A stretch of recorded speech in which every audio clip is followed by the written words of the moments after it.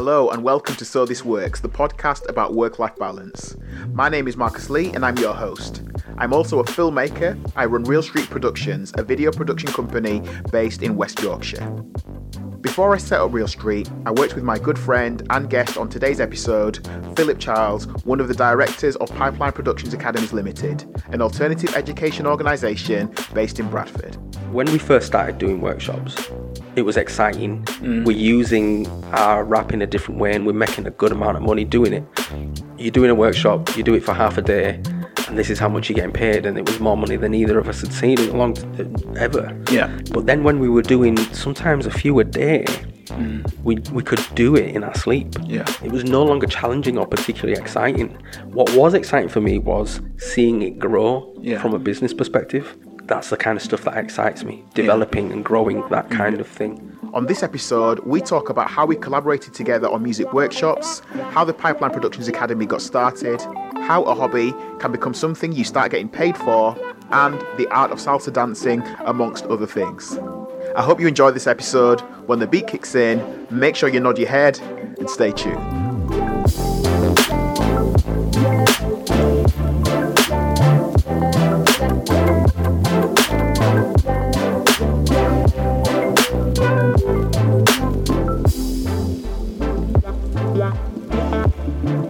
Philip Charles. Afternoon. It's nice to see you. You too. Thanks for being on the podcast, At Last Man. It's great to have you.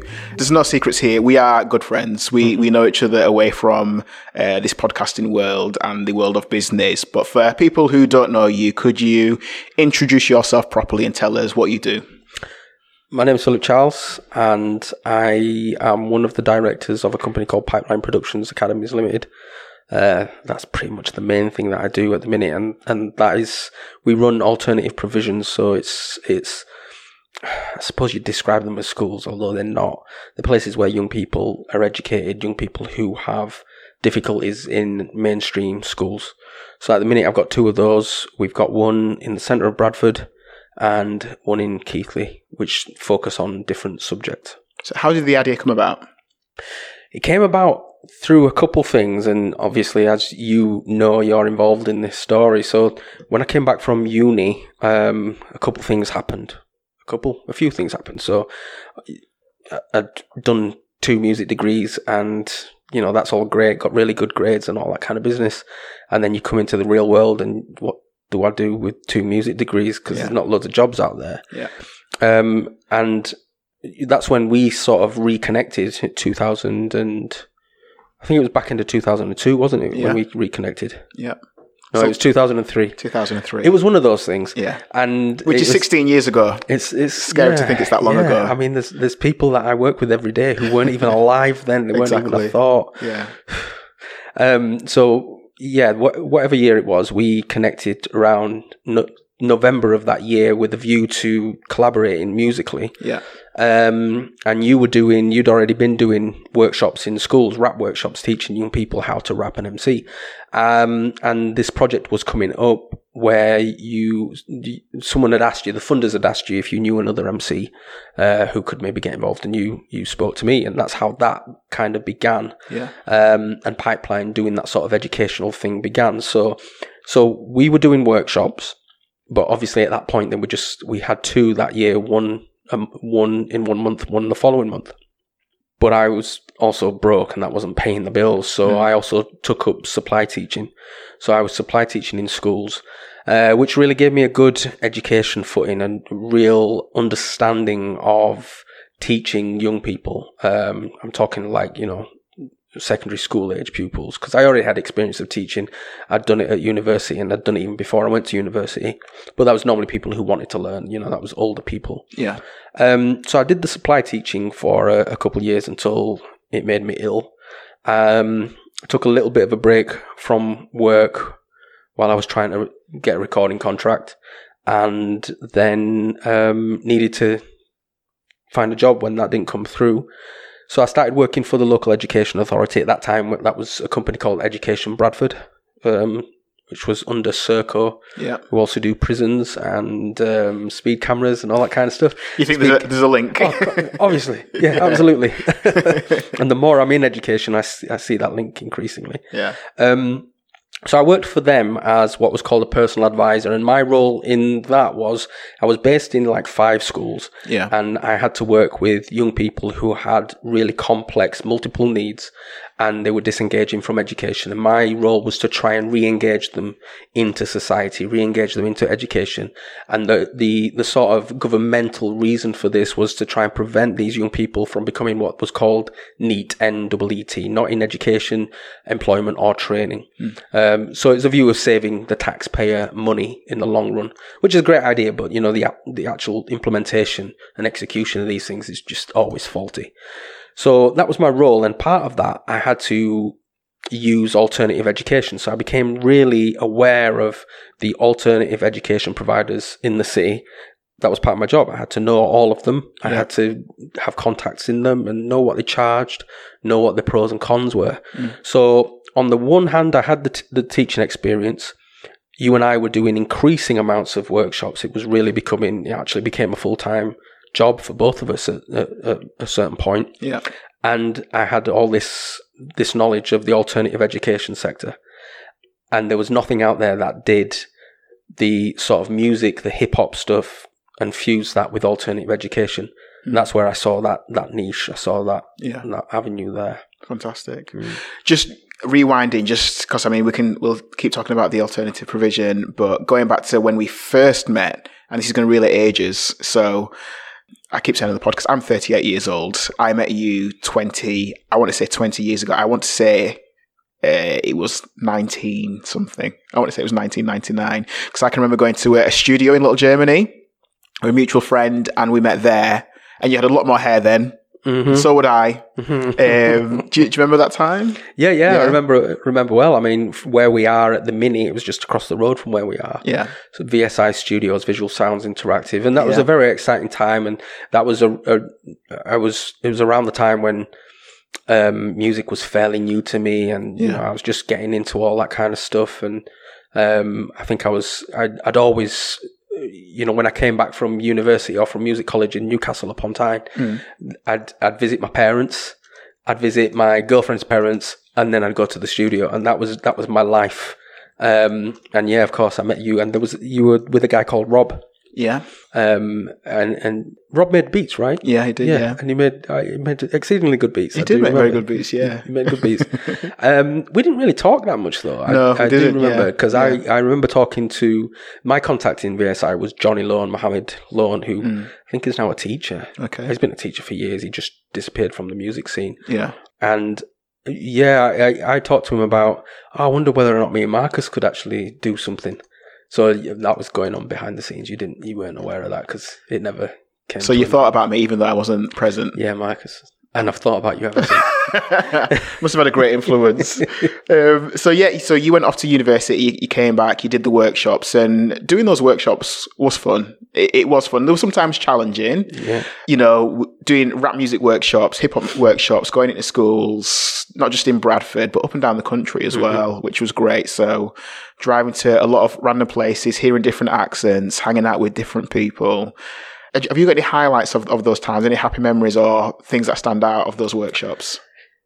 Some of the things that stand out, I mean, there's been lots of things that stand out. But I think within my current sort of thinking, excuse me, this is going to sound materialistic, but eventually when we first started doing workshops, it was exciting. We're using our rap in a different way and we're making a good amount of money doing it. So you're doing a workshop, you do it for half a day, and this is how much you're getting paid. And it was more money than either of us had seen in a long ever. Yeah. And as we started to develop that and grow that as a business, and I packed in my full-time job, and eventually you followed and did the same, the challenge didn't become the workshops. Because remember when we first started doing workshops, we wrote like a 5-page, 6-page lesson plan of the workshops. Yeah. Then eventually we were actually doing, and we did that for everyone. Yeah. But then when we were doing sometimes a few a day, we could do it in our sleep. Yeah. It was no longer challenging or particularly exciting. What was exciting for me was seeing it grow from a business perspective and being able to push the fee that we got per day. Yeah. That sounds materialistic, but what I've come to realize as someone who now is growing a business, that's the kind of stuff that excites me, developing and growing that kind of thing. And so the highlight was when we got the Manchester police contract. Yeah. Because it was, I just got a speeding fine. So I was upset with the police, and we had this meeting with the police. Don't get me wrong, I was speeding. Yeah. I hold my hand up, you know what I mean? So it's not the police's fault. They were doing what they needed to do. But, you know, younger me, I was annoyed. So we had this meeting with the police, and it was in Manchester. I didn't want to go to Manchester. I don't think you wanted to go to Manchester. So we did that thing where we overquoted them. And we quoted them, I think it was more than 3 times what we would normally get paid for a day. Yeah. And they didn't even blink. Yeah, that's fine. And we had loads of those workshops. Yeah. And that was a good time. I love those moments where people don't even blink, but you also think, I could have gone higher. Exactly. I could have charged a little bit more. Yeah. What was the moment for you then, obviously doing the workshops, working freelance, that you thought, actually, you've done that for a while, it's been great, it's enjoyable, but what was the moment when you thought, actually, I don't want to do the freelance thing anymore, I want to move into having a limited company? It wasn't so much a moment, and it wasn't so much a choice.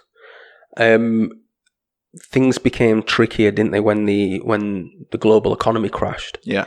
And for a long time, it didn't actually impact what we were doing. We didn't feel that effect, but then the contract started to stop. This contract that we'd been doing for 2 years, that stopped. Okay, that's one. We're fine. And then another, and then another. Yeah. Because remember, we did so much work with Bradford Youth Service. Remember, we found that booklet and we went through it, and our name wasn't mentioned once, but there was something like 16 projects, and of the 16 projects, we'd done 15. Yeah. That's how prolific we were at that time. But then, of course, with the cuts to the Bradford Youth Service, that was a big employer for us. Yeah. So I was still doing workshops even after I'd started the limited company, and I was forming the Pipeline Productions Academy. And I think, had the bottom not dropped out of the economy, I'd probably still be doing them. Okay. Well, no, let me rewind that. Let me take that back. I probably would have continued doing them for a while. So I did continue doing them for a while. I think the thing that fundamentally stopped was I felt old. Okay. That's what stopped me. Yeah. I fully take on board when I speak to other MCs, your age doesn't matter, look at Dr. Dre, he's in his 50s and he's still rapping. But I felt like an imposter. I can remember a point, I would have been 30-something, but often you'd go to speak to young people and you'd ask them, who's your favourite MC? Who's your favourite producer? And they'd say a name, and you know the name, Tupac, Biggie, Jay-Z, 50 Cent, it'd be quite popular names. And then there was a point when they started saying names, and I think, I don't know who that is. I don't know who that is. And then they play some and you go, that's awful. Yeah. And you just can't relate to them anymore. Yeah. And the style of freestyle that we used to do and the style of hip hop we were into was the classic, I want to say American style, but the classic hip hop style. Yeah. Slower BPMs and that kind of thing. And there was a shift towards the grime sort of style. Yeah. Where even though we were capable of doing that style, our lyrical content could never be something that the young people relate to, because if you weren't talking about Shanks and robbing banks lyrics, then they just weren't relating to you. Yeah. So when you talked about conscious stuff, they just laughed. Yeah. And even though whenever we freestyled, they couldn't deny that. Do you know what I mean? Even though it wasn't their style, they couldn't deny the skills that were involved. It was something they couldn't do, and it was something that even the people they admired couldn't do. Yeah. We were just not becoming relatable. Yeah. And that made me feel old. And it was time to just give it up. And strangely enough, after I give it up, that's when some of the jobs started kind of flooding in. Yeah. So, that was it. Do you think other people in business sometimes fail to see that sometimes it's time that you need to stop working in that certain business, you need to stop flogging that horse and close that door and move on to something else? Yeah. There are lots of people. And I see, even on the way over here, I was talking to you about a potential business that, I'm looking at buying, and, receiving the books for this company, the accounts, and just thinking, dude, why didn't you just look at that and go, no, this ain't working? Yeah. Instead of flogging that dead horse for years and years, or at least change direction or something like that. Now, yeah, there's lots of people who flog that dead horse and they keep on going, but I don't think any of us are immune to that. Like I say, the reason why I stopped the workshops was eventually because I felt I'd got too old for it. But the thing that mainly stopped it before was the work wasn't there. Yeah. So I think if the work was still there, I'd have been able to cross that age bridge. You know what I mean? I'd have been like with a walking stick still doing it as long as I'm getting paid. Yeah. So, yeah, it's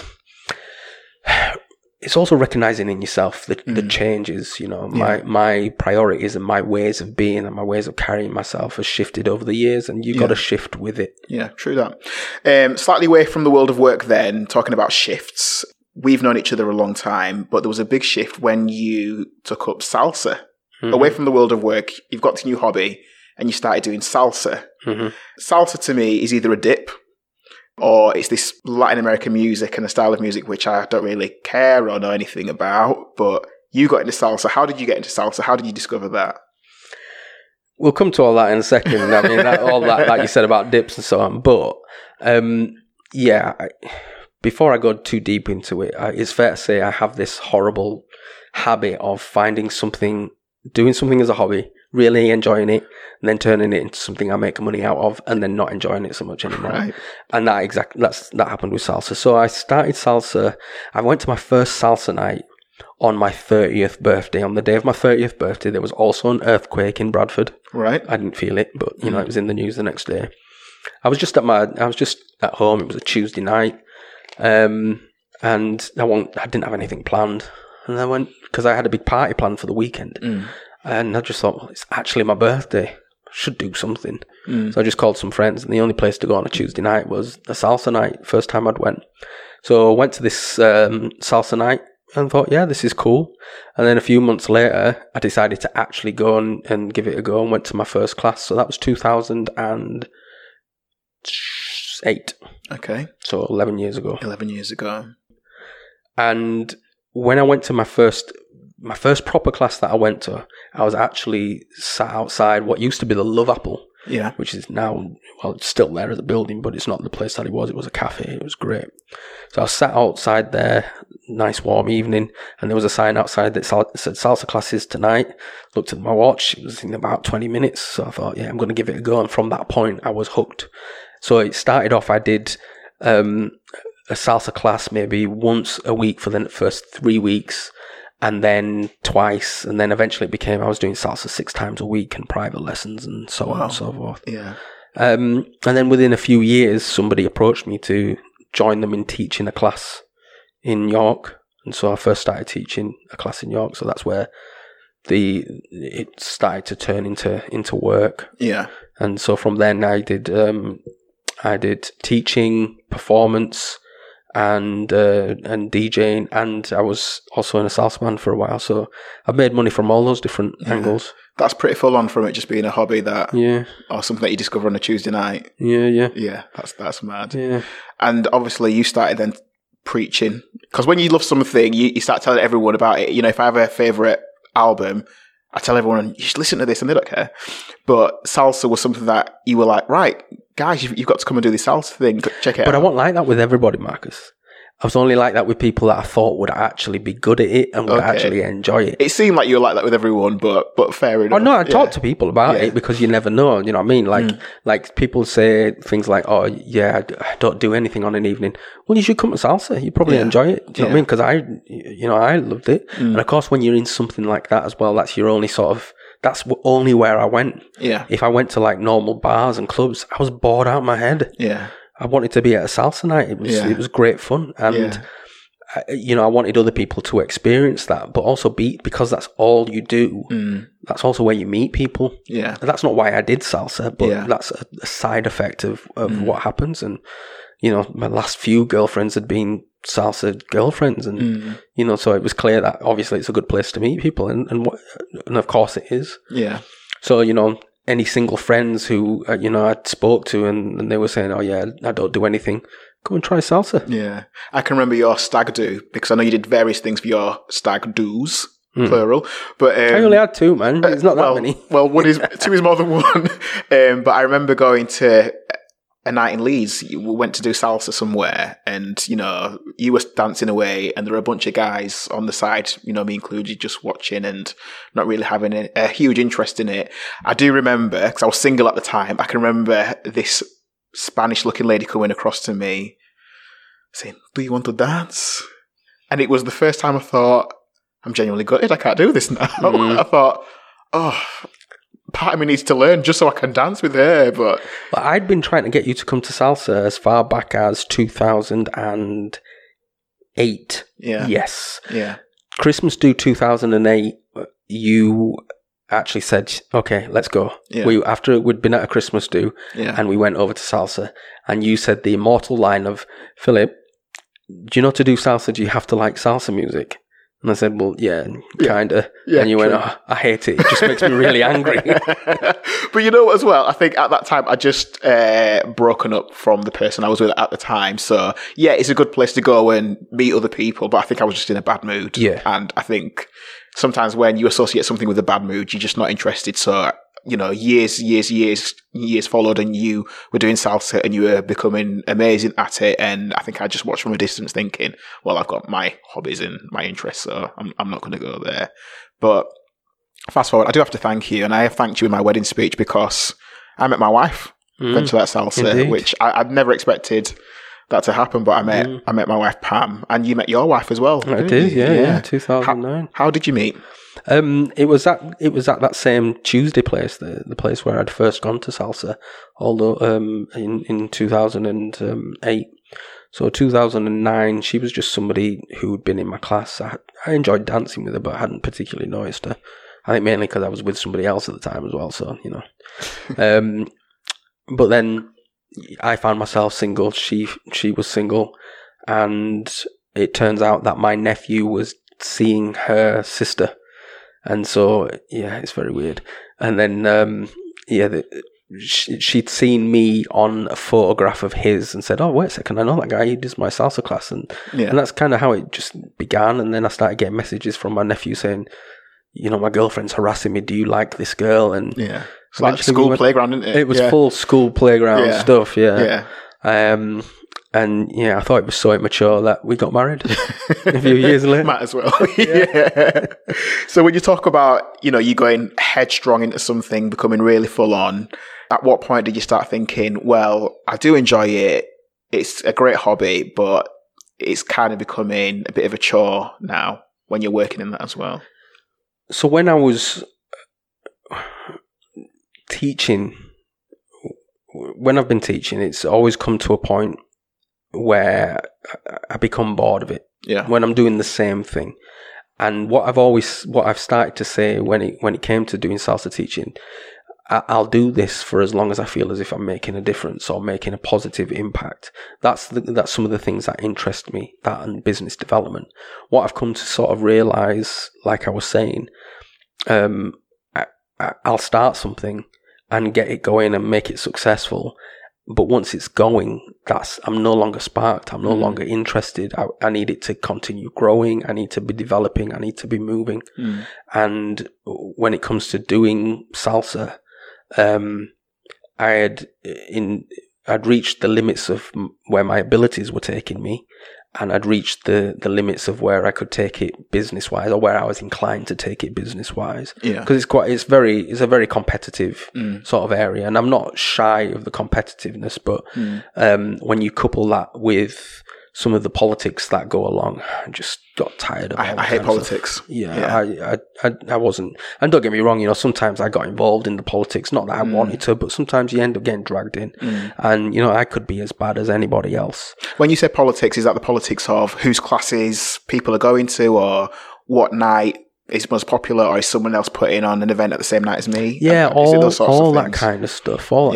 I mean, I never cared about people going to other people's classes and not mine. That was never the politics that bothered me. But it was just, I don't even know. I don't even know. It's just when you hear some of the things that people have done, or people who've been dancing for 3 months are now teaching a class and they can't dance in time. For a long time in Leeds, for instance, the reason why I got back into teaching in Leeds in the first place was because Leeds had been taken over by poor quality teaching at that time, and it had had such a detrimental impact on the Leeds dancing scene that actually it wasn't that I chose to come back. Somebody begged me to come back because I was the only person around who could actually teach of some quality at that time, because all the other quality teachers had left to do other things.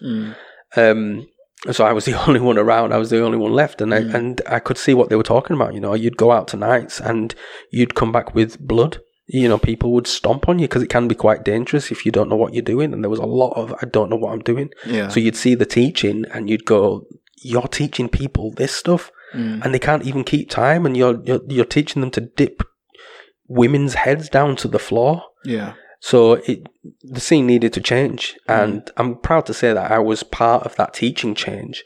There are quite a few other teachers now on the Leeds scene who are teaching really high quality and delivering really high quality nights. Yeah. That I'm superfluous to requirements, and you know, and I'm glad because it means I can focus on my business really. Do you think it's one of those situations where people see, well, there's money to be made in salsa, so I'll just start a class? Or at least they perceive there's money to be made in salsa. There's that. They think there's money to be made in salsa. And there is. Sometimes. I did really good money with the Tuesday nights in Leeds. But there's also a kudos thing. You know, it's about how you're perceived. Yeah. People want to be able to walk into a room and for women to go, oh, that's that teacher.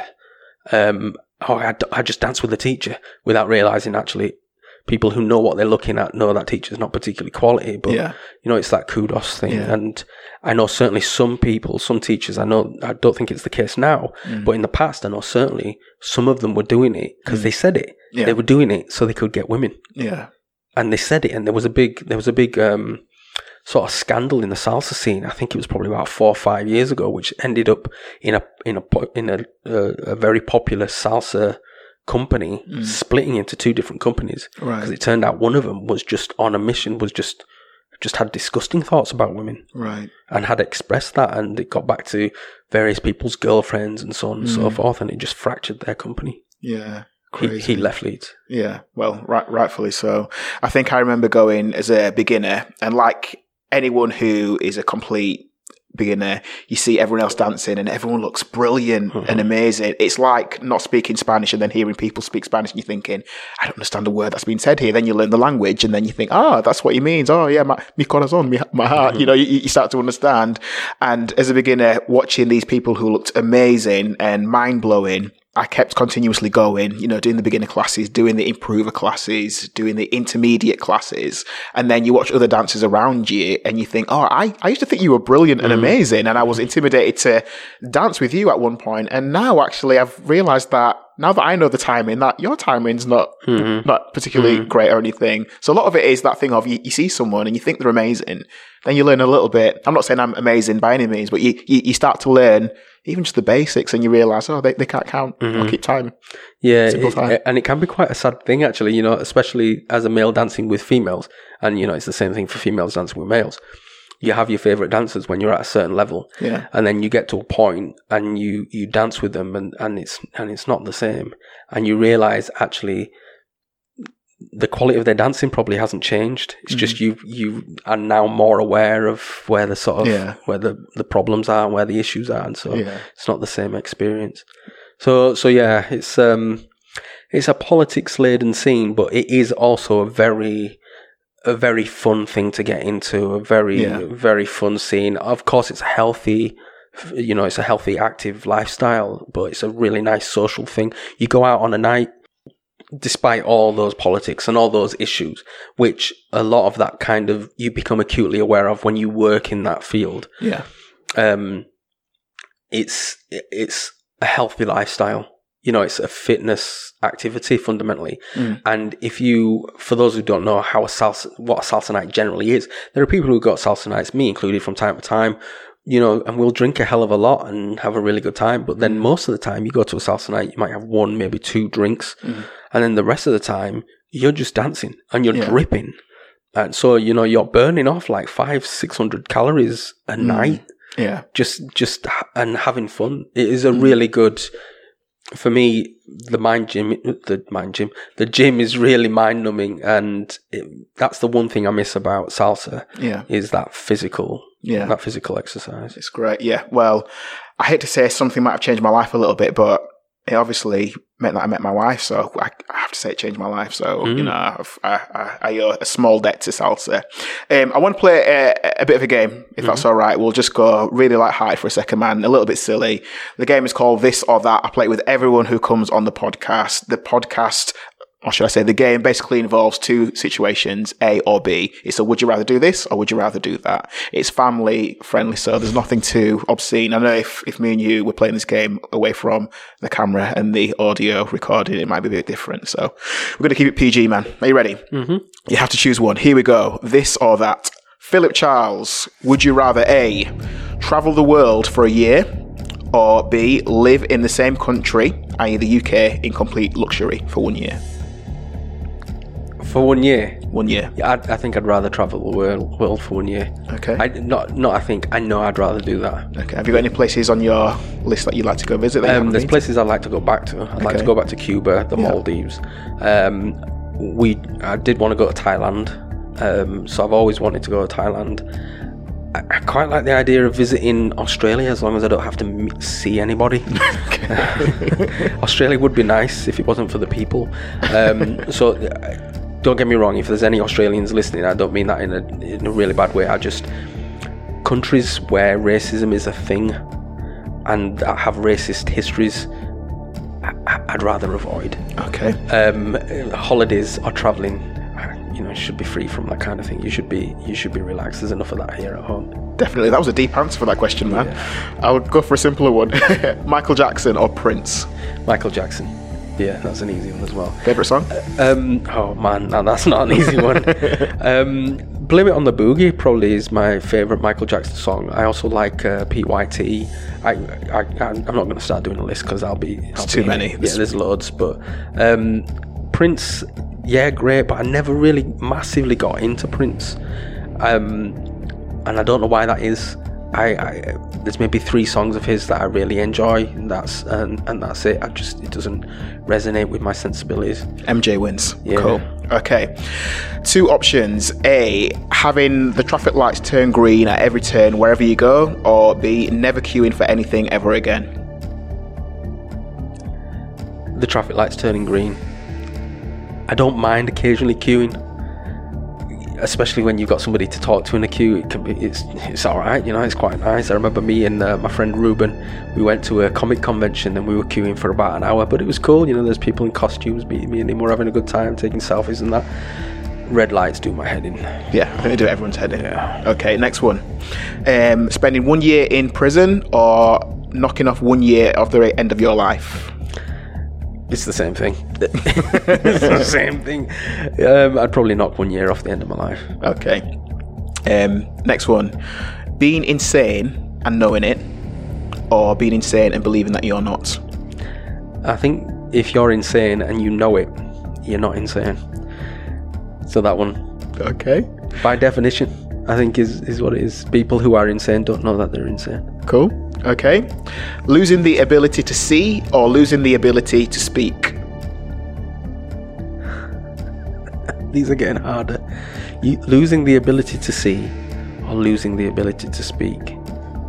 I'd probably lose the ability to see. It's not that I like to speak. I do like silence. Yeah. But I usually have something to say. Okay. And the thought of not being able to say that. Okay. Yeah. Chess or Monopoly? Monopoly. Why? It's more fun, more players. Chess just hurts your brain too much. You got to think too much. Cool. Okay. Knowing the history of everything or being able to talk to animals? Oh man.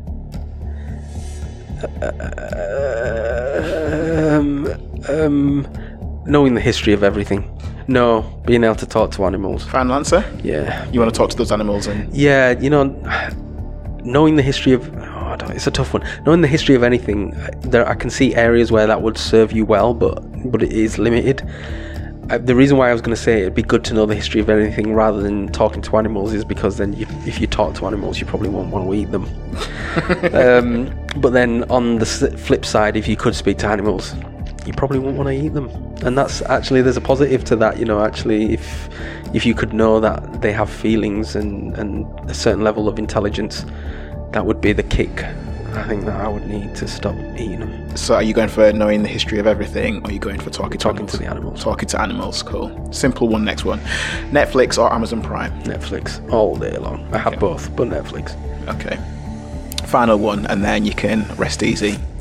The ability to know what was behind every closed door, or be able to guess the combination of every safe on the first try. I'll say those again. No, I get them. I just don't see the benefits of either. Okay. Unless you can actually get away with, like, if you can open any safe and walk away with the contents consequence for free, I'm not inclined to steal. So knowing the combination, unless you've got that, is useless. It's just two abilities. No, knowing what's behind each door then. Okay, knowing what's behind each closed door. Cool. Fantastic. That was that entertaining game. I'm sure we'll think of a slightly more mature version when we leave this podcast.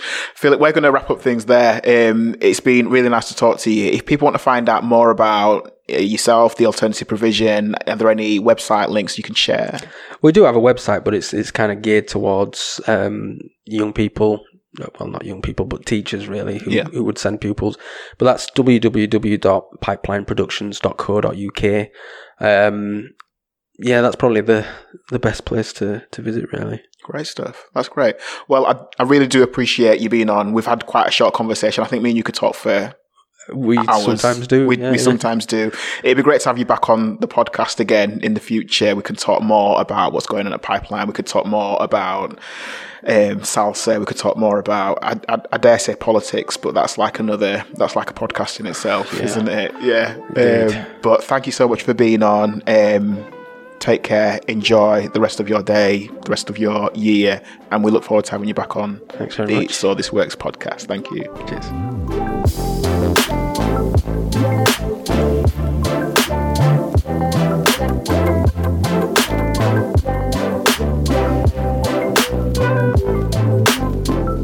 Well, you've made it this far, you've stuck it out to the very end, so thank you for watching this episode of So This Works. If you've enjoyed this video, please like it, please leave a comment, please subscribe to the YouTube channel, please tell a friend about it, please share this video, and also hit that notification bell so that you're notified as soon as a new video has been released. If you'd like more information about this podcast, please check out the website sothisworks.co.uk. I hope that you will join me for a future episode, and until next time, take care of yourselves.